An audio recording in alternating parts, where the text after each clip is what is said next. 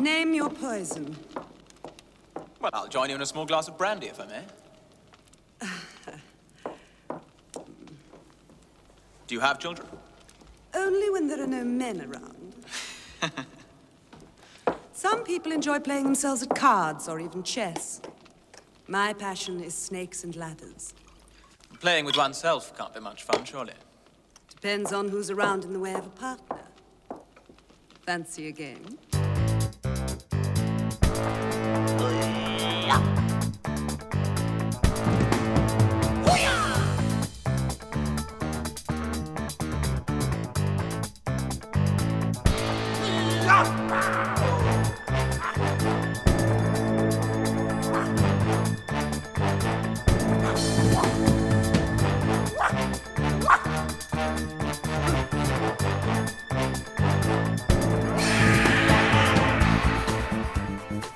Ken Russell. I really like Ken Russell. I mean, his films are insanely variable, but I do really like Ken Russell. I am not overly enamoured with him as a filmmaker, but I do really like Ken Russell because he got things done. It's very, very difficult to get a film financed and made, and it's even more difficult to retain control over the film while you're making it. And yet, even in 1988, when he was on his decline, I think, he got this film made. He wrote it, produced it, directed it. Not many people can do that.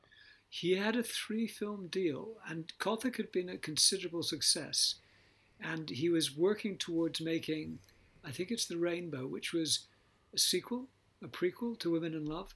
And they did eventually do that, but the people who produced it, Vestron, were so pleased with the results from Gothic, which is incidentally was written by Steve Volk, who's the father of my brother's wife, my brother's father-in-law. Anyhow, so that film was a big success. They wanted another horror film. So Ken Russell wrote this over a weekend or something like that. Now, have you read the book? You know, I think I might have read it years and years and years and years ago on the strength of it being Bram Stoker, but I have no memories at all. See, I tried and failed, much as I did with Dracula, which I just didn't enjoy reading. Well, I think at all. Dracula's quite a compelling read, but I need to reread it. Yeah, so I'm not familiar with the book at all, but I am well aware from reading reviews of the film and from reading interviews with people involved that this has very little to do with the actual book. Okay, now, I have described this, I'm going to describe this as Quatermass on acid. I think that will give a fair idea of the appeal of this. So Quatermass fans, it's like a very weird, bonkers version of Quatermass in some ways. It begins with this very compelling shot of this landmark, this hole. It's a pinnacle of rock with a hole in it, which turns out to be a real place. I don't know what it's called, but it's called something or other. And they do shoot inside the cavern system there, which is amazing. It's a lovely location. Not that you'd know it, because they were clearly very short of time on the day they were there and did most of it in a single shot. He does, but there's an interview with him where he's talking about how he does use a lot of single takes. I mean, not single takes, long takes. I think on this one it was definitely budgetary. I think they were probably only there for a day, if not two. This is a very variable film, but yes. I love it. I love it for all its madness. I love Amanda Donohoe. She's so sexy. Like she's this sexy, posh villainess. She's absolutely fantastic, and she more than carries the film. I've always liked Amanda Donohoe anyway, but this one is. Could you quickly tell me what else she's been in? Because all I can think of is Castaway. Castaway's your key one. She sort of drifted in. She's never really had a starring role. She did a very good film called Paper Mask with Paul McGann, where he's a hospital porter who pretends to be a doctor, and she's the nurse helping him through. I think I've heard of that. I think it's Christopher Morahan, off the top of my head. I've got a feeling. What does that mean? Is he a director? Yeah. I'm more interested in who wrote it, actually. It's based on a book, but I can't remember the name of the book. In fact, possibly, I don't know if it's that one or a different one I'm thinking of, but I think it might be based on a true story, but I'm not sure. Well, the reason I'm asking is I want to watch a load more Amanda Donohoe after this. I thought she was tremendous. Well, look, I tell you, my favourite thing she's done, which isn't really a film, there was an ITV series called Rick Mail Presents, and they were one-off 60-minute dramas, and she was in one of Comedies, those. surely. Well, very, very dark comedies, and she's in one called Brief Encounter or Briefest Encounter, it might be called, where he's basically gone back to her flat for the night. They've met somewhere, and through a series of misunderstandings, they end up trying to kill each other. It's really good. It's him at his best. It's her at her best. If you can dig it out, please do. My note here is I want Amanda Donohoe to suck my ankle. That's related to the fact this movie, as the name suggests, well, the white worm of the title is actually a serpent and in fact a dragon. So this is replete with snake imagery. Very early on, there's a garden hose which is coiled, and this is all very effective stuff. There's a coiled up garden hose. Later on, there's a Hoover hose. But at one point, the local cop, who's one of the weaknesses of this, not entirely, but at points, there's a bit where the local cop sees lights on in a deserted manor house, and he phones for backup, and the so-called comedy conversation that ensues with his underling, it's just kind of pathetic. I mean, it's just, you lose all sense of reality. It's not very good comedy, because he ends up saying, "Oh, shove it up your arse," because this guy can't make it because he's too busy having his tea or something, and all sense of, I mean, it's as I said, it's neither good comedy or good drama, that scene. There are problems with tone in the film. This is another one of those things that Amanda Donohoe sails very, very close to, since some of the time it's almost like she's in on the joke as the character. Yeah, but she's perfect because she's this kind of she does it well. knowing, sinister, gorgeous snake woman. But then she's surrounded by some very earnest performances. Well, what doesn't help the film either just is the guy who plays the cop. Isn't he quite? It's Paul something. Is it? Yeah, he played the Rancor Keeper in Return of the Jedi, but he does loads of sitcoms and TV stuff. You don't see him often in film, but he does mainly TV. He gets his ankle bitten, and then Amanda Donohoe sucks the poison out, which led to my off-colour joke earlier on. But I was sitting there watching that, thinking that. But the cast is, I think, great, and it features. In the first shot, I knew that Hugh Grant's in it. In the first shot, I thought Hugh Grant had a very curly perm, but no, it's an incredibly young and good-looking Peter Capaldi. Yes, bless him. It's one of the first things I saw him do. And Hugh Grant is one of the first things he ever did. I think they're both first-rate in it. Apparently, Hugh Grant went on to disown it, but I don't think you should. I think this is a first-rate, wildly crazy, but British film, but it makes it. I've seen wildly crazy movies that have failed. This is one that succeeds. I've seen differing interviews with Hugh Grant. The first one was quite early on after the film's release, when it wasn't terribly well received, which is odd because they were planning a sequel, where he essentially said that he found it a bit embarrassing working on the film. He said it wasn't terribly good. Later on, he said that working with Ken Russell was one of the best things he'd done. But at the time, he felt he had to disown it professionally, which was a shame because nobody else did. Even Amanda Donohoe has always rated it as one of her favourite films. Well, she's great at it, but okay. So nobody can accuse Ken Russell of avoiding excess. So there's some real excessive things like this. We should explain a little bit about the story, such as it is. Peter Capaldi is an archaeologist, and he's dug up this Roman snake temple, a pagan snake temple, and in this area there's a famous myth about, it's basically a St. George slaying the dragon type myth, about the what they call the worm, the local white worm, which is this serpent or dragon, and it's huge, and of course it's still knocking around. And Amanda Donohoe has this kind of symbiotic relationship with it. She's kind of a snake herself, and she's preparing sacrifices to bring the giant snake worm back. But she has dialogue like, "Oh, I tend to hibernate in the winter." You were saying about the snake imagery. It's unusually subtle for Ken Russell, but her car is wonderfully well chosen because it looks like a snake's head. It's an E-Type Jaguar, I believe. It's a lovely long Jag, yeah. Yeah, it's a blue Jag, exactly the same car as was in 52 pickup, I believe. Yeah, this one seemed to be in better nick. But then, yeah. But there is a very silly sequence where Peter Capaldi and is it Sammy Davis? Because there's two really good actresses in this. Sammy Davis, not to be confused with the singer, and the other actress is called. It's Oxenberg. Is it Catherine? It is. Is it Catherine Oxenberg? they're sisters who run a guest house, and Peter Capaldi is walking back with one of the sisters, Sammy Davis, and they see this car moving through the woods, and they're like, "Oh, what's that?" And oh, it's just a car. But why does it have its headlights off? But it doesn't. It's got its bloody headlights on. It's very annoying that I wrote that down as well. Yeah. Sammy Davis, I just think is terrible, and she was someone that Ken Russell took a shine to. I think she's perfectly fine. Why is she terrible? The way she delivers her dialogue, some actors will actually look at the line on the page and deliver it in a more natural way. She, for some reason, and you can go back and check if you like, she never uses a contraction. Guys, I think Matt's making a fuss about nothing. I thought all of the acting in this was very good, and it only lapsed when the script lapsed. That was my take on it. But feel free to continue knocking this fine actress. Well, both her and Oxenberg have the same problem in that they seem to be dubbed, but they're not. It's definitely their voices, because I've heard their voices before. It's bad ADR, and I don't understand why the film's so ADR heavy. I'm wondering if maybe... Tell people what ADR is. Dialogue replacement, automatic dialogue replacement. So if you've got a sequence in a film that maybe a plane flew over, you re-record the line in a studio, you dub it on afterwards. Is that the same thing that the Americans call looping? Yes. Yeah. Now, I think possibly what happened is that on location... they may have gone for an accent which was decided maybe wasn't appropriate for the film. Well, I could easily believe that. Because almost all their lines are... they're separate from the soundtrack. Actually, this wasn't as bad as the old VHS I used to have, so I think some cleanup's been done on the Blu-ray. But yeah, it doesn't help their lines, and they don't...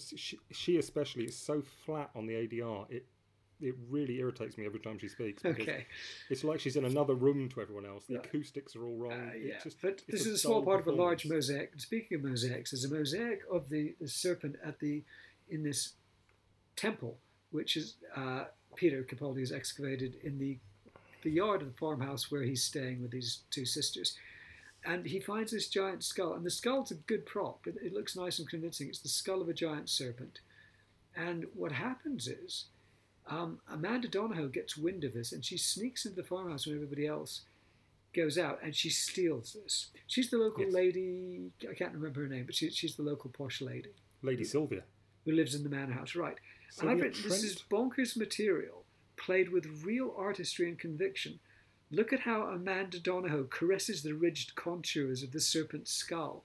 I mean, you believe that she believes it. Well, Donohoe, again, has no shame. She'll do... anything it takes to make a scene work. We've seen Castaway. We know how much work she has to do in that film. I like her because she's never afraid to go over the top. And when in a Ken Russell film, that is often called for. You don't want to do it in a non-Ken Russell film, but in the context of this, she goes over the top, but you believe her and she believes her. It never seems artificial. But then you get an older actor, someone like Stratford Johns, who's also in it, who does go too far. Isn't Stratford Johns the cop? No, he's the butler. Oh, you're right. He's. I'm trying to think of lots of nasty words. He's damagingly over the top and ridiculously over the top. Yeah, but clearly enjoying himself enormously. But you see, he starts out in Long Shot in Hugh Grant's bedroom, saying something like, "What does Sir want for breakfast?" And it's such an over-the-top performance. Even that first mundane line is chewing the scenery. And because he's in a distant shot, he's sort of this chubby guy, I thought it was Ken Russell doing a cameo because the performance was that bad. But yes, well, I wonder if maybe he's playing Ken Russell. I wouldn't be surprised. But it's you're right. It's just that's a rubbish performance. But everybody else, I figure, works quite well. Did you notice the music? I've written cheesy synthesizer stings, sounds like vintage Doctor Who. The music is the biggest problem with this film. It kills every moment dead because for some reason the composer seems to think that everything needs an orchestral stab to draw your attention to it.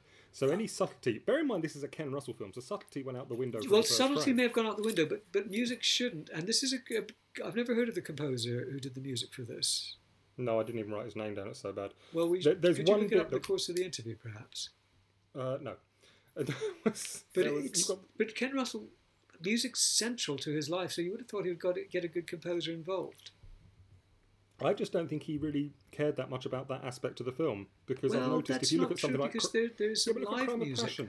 at Hugh Grant's a posh house where they're celebrating every year they have a big snake celebration day, like a St. George and the Dragon type party. And the folk band that's playing there is, I think, terrific. And it's shot really well, reminding me that Ken Russell was forced to go and shoot music videos and probably did some great ones when his career dried up slightly. I'm going to summon that word which I hate so much but we've used before. The diegetic sound I don't have a problem with. It's the non-diegetic that I don't Sure. think he cared about. And there's a scene where Amanda Donohoe goes in for a kiss with Hugh Grant, and just before she kisses him, she sticks her tongue out like a snake. And for some reason, there's this huge orchestral stab on that, which kills it dead. And if you watch it back and just mute it, it looks so much better silent. And it would have been a nice moment. It doesn't need so someone the to hammer music this home every doesn't time. do us any favours, which is strange in a Ken Russell film. But the diegetic music, is that what they would call it when it's taking place in a scene? Yes. Is good. It's excellent. So he hasn't lost his touch there. Now Amanda Donohoe, she's fabulously, ravishingly gorgeous. I feel even when her skin turns blue and she grows giant venomous snake fangs, I find her fanciable, especially when she's trotting around naked in that form. I found her fanciable right up to the point where they cover up her eyes with some kind of fake, they're not even contacts, they're like fake eyeballs, and at that point we lose everything because her eyes are so much a part of her. Would you like to know something quite cool? I would. I've spent 35 minutes in a room with Amanda Donohoe. And it was a green room. We were recording extras for an LA Law. It must have been a DVD, but I can't remember the purpose of it because she was in LA Law for about 4 series. Oh, that was because I was talking to somebody who said, she went to the States and she did a soap, and it wasn't a soap, it was LA Law, which is like a Bochco drama series. Yeah. And I clearly, obviously made eye contact at the wrong point. And she said, so what is it that you remember me from? Because she said, it's usually Castaway. And I said, the Rick Mail Presents thing, because that I think had just been on around that time, so it couldn't have been a DVD extra. Did you get points for that? Well, yes, but I said, it's probably Lair of the White Worm. And she goes, yeah, that's the other one. And she said that she's had more men come up to her with fantasies about her sprayed blue with snake eyes and she snake looks teeth great. She's than sexy. she has anything else. She's a sexy blue evil chick who's bent on destruction. What Absolutely. red-blooded boy wouldn't go for that, even if she is ectothermic rather than homeothermic? But yeah, no, she's just superb in this. I can't say enough good things about her. And there's a sequence in this that stays with you for a very long time, which is a typical Ken Russell dream sequence. Now, I think there's two of these. One is when. So what happens is when Amanda steals the giant snake skull from the innocent sister's farmhouse, it isn't quite enough just to do that. There's a crucifix hanging on the wall, and she opens her mouth with these huge, curving, tusk-like venomous snake fangs, and she sprays venom on the crucifix. Then one of the innocent young sisters comes home, probably the one that Matt doesn't like. She touches it, and she's thrown the venom on the crucifix. Just the contact of it on her skin throws her in this incredible hallucinatory trip sequence, which I loved. It wasn't that one. It was so the other one. that one, if I remember correctly, is that where I've written Naked Nuns? Well, you get naked nuns in most Ken Russell films, and these ones are being raped by Roman soldiers. It's very strange, but it does have Russell. Amanda Donohoe in her blue makeup, sticking her tongue out, and rolling her eyes, and looking fabulous. And licking a giant wooden phallus covered in blood. Well, it's a little too pointy to be a phallus. It's kind of it's more like a serpent kind of. Well, it's obviously a phallic symbol, but it's kind of a serpentine. She does use it as a massive strap-on cock later. It's not the exact same object, does it? Is it? It's a different one. Well, I haven't checked it frame by frame like you, but I assumed it was the same. It's absolutely great. She does. Yeah, folks, he's not exaggerating. She does have this incredible strap-on. This is astonishing shot. Is it Oxenberg, Catherine Oxenberg? It's shot between Catherine Oxenberg's legs as Amanda Donohoe approaches with a strap on. Like, this is a very strange movie. This is in a cavern where she's summoning the giant snake, and she's got both sisters there, and she's going to use them as snake fodder of various kinds. But Amanda Donohoe she never loses, blue skin, strap on. She never loses her dignity in a way, I think. Do you know what? That is the thing. That's the key. Is that would easily be done, and I can think of a few other actresses that may have done this around the time who wouldn't have done anywhere near as good a job. She pitches it just right. That's what it comes down to. It's just finding the tone that works. And like I say, I don't think the two girls found that tone. They didn't have it as well written parts either, which didn't help. If I may quickly write, just read my notes. She sprays venom on the crucifix, Hoover hose, trippy sequence, garden hose, blue E-type jag, naked nuns, Boy Scout hitchhiking. I virtually hibernate in the winter. Music sequences are great. A rosebud. So what happens is she's playing a board game with the Boy Scout. Of course, it's Snakes and Ladders, which would be perhaps unknown to American listeners, but is a kids' board game in Britain, a very traditional one. And at a point, she goes to the fireplace and throws the board in the fire, and as it burns, she mutters "Rosebud." And whoever's with her, it's not the Boy Scout, is it? Whoever's with her says, "What? I don't understand." It's Hugh Grant, yeah. Now, do you know why Hugh Grant is sometimes in an Air Force uniform? He looks great, but I can't work out why he's occasionally walking around looking dashing in an Air Force uniform. Well, the dream sequence you can leave to one side, but when he goes to visit her, no, I don't know why he goes in uniform. Yeah, okay. So I think possibly just to make a good impression, perhaps. I've also written here, not as convincing an eyeball as in Zombie Flesh Eaters. Perhaps you could expand on that a bit? That is, again, Paul... I wish I could remember that name. I think Paul Whitson might be his name, something like that. It's the guy that plays the policeman who, the actor, has a glass eye. Yeah, he's got a dodgy eye, hasn't he? And when he's killed by Peter Capaldi's bagpipes, he falls backwards onto a spiky snake sundial. Yeah, that's right. Listen, folks at home, Matt is not making this up. Because what happens is Peter Capaldi, when both the girls get kidnapped, Peter Capaldi has a pretty fair idea of who's done it. So he turns up with a pair of bagpipes. This isn't as crazy as it sounds, because we've established that the snake can be hypnotized by music. So there's this fabulous scene in which Hugh Grant and his overacting butler, Augustus Johns, somebody like that. Stratford Johns. Him and his overacting butler decide to cause all snakes in the vicinity to be charmed by playing an old snake charmer, 78. And I must say that Hugh Grant's turntable is really nice. You thought I was freeze-framing naked Amanda Donohoe. I did more freeze-framing to try and identify the make of Hugh Grant's very impressive-looking turntable. But he plays this music through speakers blaring out on the roof in a scene not entirely unreminiscent of a Doctor Who story called Delta and the Bannerman. Yes, that's very true, this was the year after, so they must have stolen it from you. Well, that's a relief, because I'm really glad that we didn't inadvertently steal that, or I didn't inadvertently let that through. But what happens is when this music wafts across the acres between where Hugh Grant lives in his mansion and where Amanda Donohoe lives in a mansion, we see this tall wicker basket, and the lid begins to come off, and you're expecting like a cobra to come out or something. And of course, it's Amanda Donohoe holding the lid on her hand, doing the most fantastic kind of serpentine shimmy as she emerges from the basket. I have it from the horse's mouth that it was her idea to use the basket. Originally, she was meant to rise up out the bath and do it nude. Well, which in some ways I would have preferred, I've got to say. Well, she also said, I don't mind doing nude scenes, but I do mind doing them in the woods at night, which is when that sequence was. Oh, would she then have had to be nude for the walking to the house? Yeah. That's not great. So instead she gets herself quite a nice classy outfit out as well, which for she all kept the after prurient interest I would have had in that bathtub scene, and my heart is now officially broken that could have been and I didn't get to see it. The basket scene is fabulous, and she is, as much as I've been banging on about her gorgeous nudity, she looks stunning in this outfit. Like, it's this kind of how can I describe that? It is fetishish. It's this clinging kind of black outfit, and she looks wonderful. And her hair's sort of got this lacquered black thing going on. The costume and makeup in this and the hair design are very good. They are, actually. The makeup, again, the visual effects are mostly good. All the nun stuff is terrible because it's all done blue screen and it's been transferred to video. Yes, but the thing about that is it's supposed to look degraded and distressed because it's a fantasy sequence, correct? So you can let that lie. There's a sequence in this where a lady is bisected with a sword, and the two halves of her are on the floor, and it's a brilliant visual effect briefly. But unfortunately, Ken Russell stays on it way too long. I think he's so pleased with it that it looks so good. But in doing so, spoils it a bit. It's one of those shots that should have cut away a lot sooner.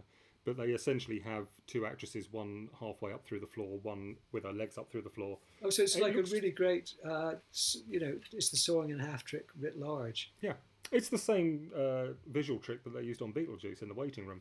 It's just two women instead of one. But But when you speak of something like Beetlejuice, I begin to see a certain kinship. Like, this is a really wild and way out movie, but it sort of sits interestingly beside a bunch of other kind of favourite bizarre bonkers movies, I think. yeah, We it recently doesn't- did a podcast about Phantom of the Paradise, and I see this as being a fraternal cousin of Phantom of the Paradise. I don't think it's as good as Phantom of the Paradise. I think. It's Oh no, still that's very flawed. that's absolutely true. But it is an amazing kind of tiny crazed classic in its own right. I do love this film a lot, and both Capaldi and Hugh Grant are very good in it. I was saying that Capaldi gets the best. So we've established that this snake charming music works. Hence the wonderful scene, no bathtub scene, heartbreak, but the basket scene which she emerges. Which somebody should just, if that's on YouTube, just watch that sequence, and I think you'll be hooked into seeing the film. But we've established the principle that the snakes can't resist music. So Capaldi turns up playing the bagpipes, but also, and he turns up in full Highland kit. I know, including that's kilt. what I love. But here's the thing: he's got wearing a sporran, and in the sporran, he's got a mongoose. I'm not making this up, am I, Matt? No, he you're not. He pulls a mongoose out of his sporran and unleashes it on Amanda Donohoe. It goes scurrying behind these curtains, and to my great relief, a very phony-looking fake dead mongoose gets thrown out. And then she appears, and she successfully attacks Capaldi. And then she triumphantly removes these earplugs from her ears, so she's been immune to his snake-charming bagpipes. But the thing is, when she's in total blue skin mode, and when she pulls the earplugs out, she's got these little pink the insides of her ears, are where she had the earplugs, are not painted blue. So it's a little bit, it's a bit of a flaw. Well, in but I'll fairness, forgive her. my cat's ears are pink inside, and he's got black Look, fur. I so- know you always make up these elaborate justifications. In this case, I'll let you, because I just it's adore her perfectly in every reasonable. other regard. Tell me more about you meeting her. Well, I mean, that was other than that, we talked about the terrible food. I'm trying to think who I was working. It must have been work experience when I was at college, because it wasn't a DVD. It must have been a TV special of some sort. It could even be an EPK actually, because I've got a feeling that Oh, you're so lucky to have I've got a spoken feeling to her. LA Law was out at that time, so it's probably. You made me want to go contemporary. and watch loads of LA Law, which was a show I really liked at the time. Jimmy Smits was in it too, wasn't he? If memory serves. He was. I mean, I'm not sure that's a draw, but he was certainly. He's in so it. and he was great in NYPD Blue as well. Now, so I want to do a full-on Ken Russell binge after this. I think we need to see every. right. Just before I spoke to you, I was stricken because I can't immediately lay my hands on my Ken Russell at the BBC DVD, which is his early films about Elgar and so on. I definitely haven't got it. Well, you knew I was working up to that, but I didn't think I'd lend it to you. I don't know where the devil it's gone, but I must track it down. I mean, there is some very good Ken Russell out there. I do like the more peculiar stuff. I really like Crimes of Passion, which I think is a Let's superb do film. that. I've got a lovely Blu-ray of that. That's the one with Kathleen Turner in. Yes. Yep, great. And Anthony Perkins. What else? I'm pretty sure I don't have any other Ken Russell because I don't. No, but what do you like? I by admire Ken him, but I don't like him. It's Well, because he. Are there other he films half-asses that things. pass the test, like Crimes of Passion? Of his output, no, I don't like The Devils. I love The don't like Devils. Women in What Love. about Altered States? I especially don't. Altered States. I've seen it, but I can't remember Well, it. let's do Altered States, but then do The Devil. You don't like Tommy, which is tremendously disappointing. No, I because- really don't like Tommy. Well, you may be forced to watch it at some point. Tommy reminds me too much of what's that other Robert Fust film? Final Countdown. No. The Final Program. Final Program. Yeah, it's all. Yeah, Final Countdown's a very different film. It's all about the visuals, and it's all style, no substance. And It's a it musical, irritates me. dude. You can no. You can have very good music. Well, why don't we get? Because I've never seen it, and you probably never have either. Let's do The Boyfriend by Ken Russell, which is another musical. No, I haven't seen that. Okay, well, Which then year put is that on the list because since neither of us has seen it, since we both like musicals, the list that I don't actually have? It doesn't no such list. But yes, I will keep it in the back of my head. but I want to do loads of Ken Russell. You see, he's nuts, but he's really talented, and the talent often shows through. But I've written, where did he get the mongoose? Where did he get the mongoose? Please. Well, similarly, where did he get the hand grenade? Yes, there's a crucial hand grenade, and it's not. Also in the sporran. Chekhov would not have been pleased. The hand grenade is not set up early in the film. And he also has some anti-venom, which he's magically got from the local GP, who later rings him up and says, oh no. And they say it in this really casual way. Oh no, it's not anti-venom at all. It's something very dangerous. But you won't have used it. It's another really bad ADR. It's Gina McKee, a very early role for her, playing the lady in the hospital. Black Eyes. No, that wasn't Gina McKee. It's Gina something else. What did Gina McKee do? Well, she did a lot of stuff with Chris Morris. She was in Line of Duty fairly recently. She turns up in a lot of stuff. She's never actually starred in anything that I can recall. Okay. But she's a better actress than her ADR suggests. But it's all, again, it's like when the cop phones up and it turns into a stupid comedy thing. Like no medical people would behave like that. And the gag is just a gag. So at the end of the movie, there can be this twist where we thought somebody was safe, but in fact they've been infected with the venom. And it's like vampires. He's going to be a vampire serpent guy. And at the end, there's a sudden discovery that, it's a classic horror film thing when everything's sorted out and then da-da-da, there's a twist. They planned to do a sequel. There was meant to be a sequel, which I never would happened. I would have paid good money to on. see the sequel without hesitation. It came close to getting made about 15 years later, I think it was. And Hugh Grant wasn't interested because why would he be? And they wanted him involved or something. I can't remember the details. I think basically if he was involved, they'd have got the money, and that's how it worked. But him and Capaldi are really good. I don't have the problem with Sammy Davis that you do. Do you know what else I noticed watching this? Is that it occurred to me watching this that Hugh Grant and Peter Capaldi were in Paddington 2 together a couple of years ago. Oh, now that's a really great movie. But also, you tell the folks at home what else they have in common, because I know you want to. Well, they've both been doctors in Doctor Who. And for those who can't immediately identify where Hugh Grant was the Doctor, explain. It was in a not terribly good comic relief special.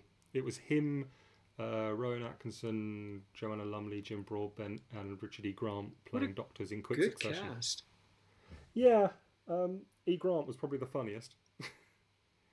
And he presumably wrote it. Yeah, so Hugh Grant has, in a sense, played the Doctor in Doctor Who, and obviously Capaldi did, I thought, brilliantly, just before it went to Jodie Whittaker. Yeah. Well, I mean, it's up to it's a personal judgment. And I think Capaldi could have been a lot better. I was very disappointed with Capaldi. I had high hopes for him, but he... What are we talking about, Doctor Who or this movie now? Yeah, both, really. Yeah, well, in this movie, there is a mongoose hand grenade problem in this movie. But I think he does well. But the real winner is this fabulous Amanda Donohoe, who just carries it, because if the baddie in this wasn't some extraordinary screen presence, it just wouldn't work. It wouldn't at all. And like I said at the beginning, she carries the film. And there's a lot to carry, I think. It's make or break. If her character was no good, it would never have worked. Yeah. And there's a limited number of actresses that could have ended up doing that. Tanya Roberts, probably.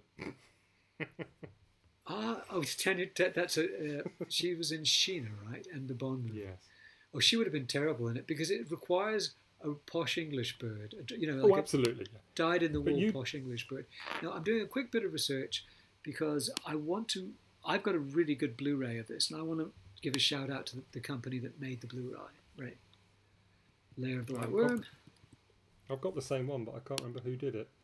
It's a British company, but it's not one of the usual suspects. No. And it's part of the Vestron Classics, Vestron Collector Series. Now, I don't know anything about... Vestron is the original production company. I know nothing about them. Can you tell me anything about them? No, not really. I mean, they did a stack of straight-to-video stuff. That was their big... And to be honest, this was straight-to-video stuff as well. It was never really going to bother the box office that much. I don't think it did huge business. I think it's Lionsgate is the people who released this. But, so yeah, Vestron, it's listed as Vestron Video. So if you Google Vestron Video Blu-ray layer... Anyway, if you'll find the Blu-ray, I think they did a really good job because there's also some excellent extras on this. Not as many as I'd like, but... And indeed, the cover features a shot of her emerging from the basket, and she looks exquisite in that. It's just, yeah. So I'm also going to quickly look up the name of the guy who did the music. because... I'm well ahead of you on that, actually. Oh, are you? Lair of the White Worm. And just to see if there's anybody else we need to name check. Oh, I said I was well on the way, but it's that typical IMDb bloody pop-up asking you to pay for it. I can't remember his name. It was something... It's something Middle Eastern European, is it? Stanislav Syrovich. That may not be how you pronounce it. His surname is spelled Syrewicz. I thought those cheesy synth stabs that conjured up vintage Doctor Who kind of gave the right sort of atmosphere in some ways, but I'm willing to go with you on it not being the greatest score, because it wasn't the greatest score. He's done a great deal of work in Poland, perhaps. Oh no, he's Russian. He did the Holcroft Covenant. Let's see what else. He's done some interesting films. The Holcroft Covenant, I think, was a John Frankenheimer film. Yet loads and loads and loads of television, what looks like Russian or perhaps Polish TV. Lair of the White Worm. So his career doesn't seem to have soared after. Oh, that explains a lot. He did Biggles Adventures in Time. Okay. Which, rather annoyingly, I've got quite a soft spot for because it's a big, silly, synthy soundtrack. However, that's a big action-adventure film, and the synthy, silly soundtrack works with that. Yeah, because you want a big action score, whereas in this you needed to go underplay it, right? Yeah, I think it just needed something much, much darker to make it work. This is the kind of thing you probably wanted someone like Goblin working on. But that would have been fantastic. I've just seen, the scene I hate where the guy's on the police radio. Yes. The idiot on the other end of the police radio is played by Ken Russell. So he did, yes, I know. Sorry, I should have said. He did indeed do a cameo in it. Cinematography, Dick Bush, which I think is excellent. A film edited by Peter Davies, who's very interestingly interviewed in the extras on the disc. Production design by Anne Tilby. Art direction John Ralph. Costume design by Michael Jeffrey. So there's a lot to be said for that. Also Karen Edwards, hairdresser, just because I so love Amanda Donahoe's hair. And you'll see her on that shot of the cover. It just looks great. So I can't thank you enough for an opportunity to see this film again. I saw it on the box years ago, and I just fell in love with it.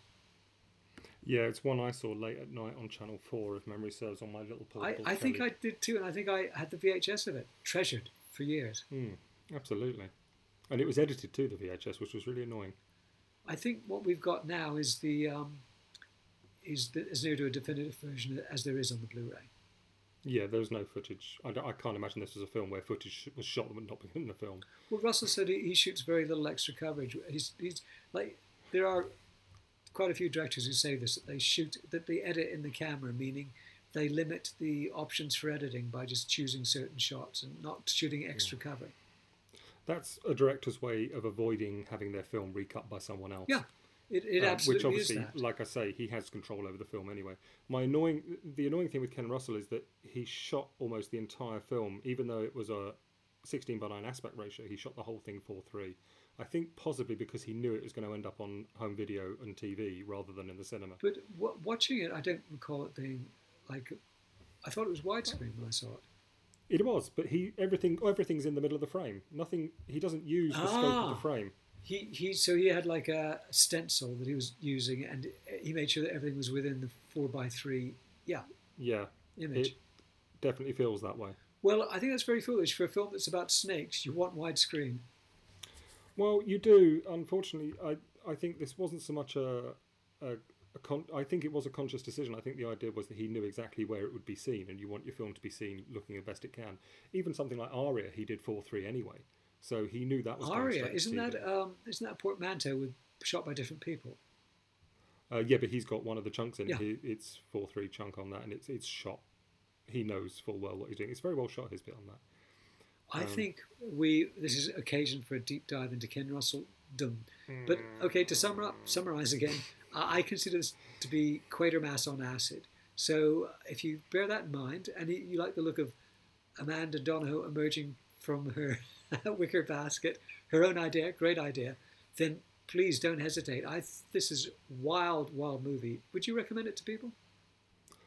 I would. My daughter was in the room when I was watching this, and as usual, she was hunched in the corner on her laptop, trying to do her college work.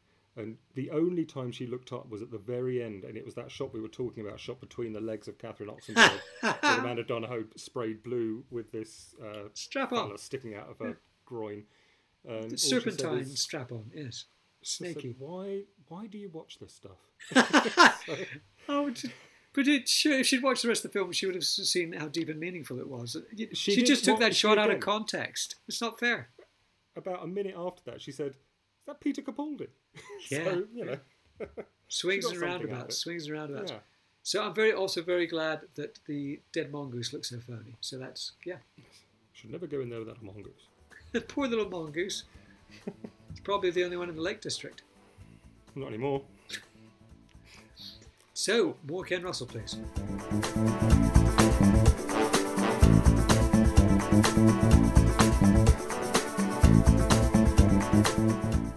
This has been a podcast by my friend Matt West and myself, Andrew Cartmel. But very importantly, the music, the fabulous music you heard at the beginning and that you're listening to now, is by Joe Kramer. Thank you very much, Joe. God, Kevin, you do have appalling beard. Save your breath. You've halitosis too.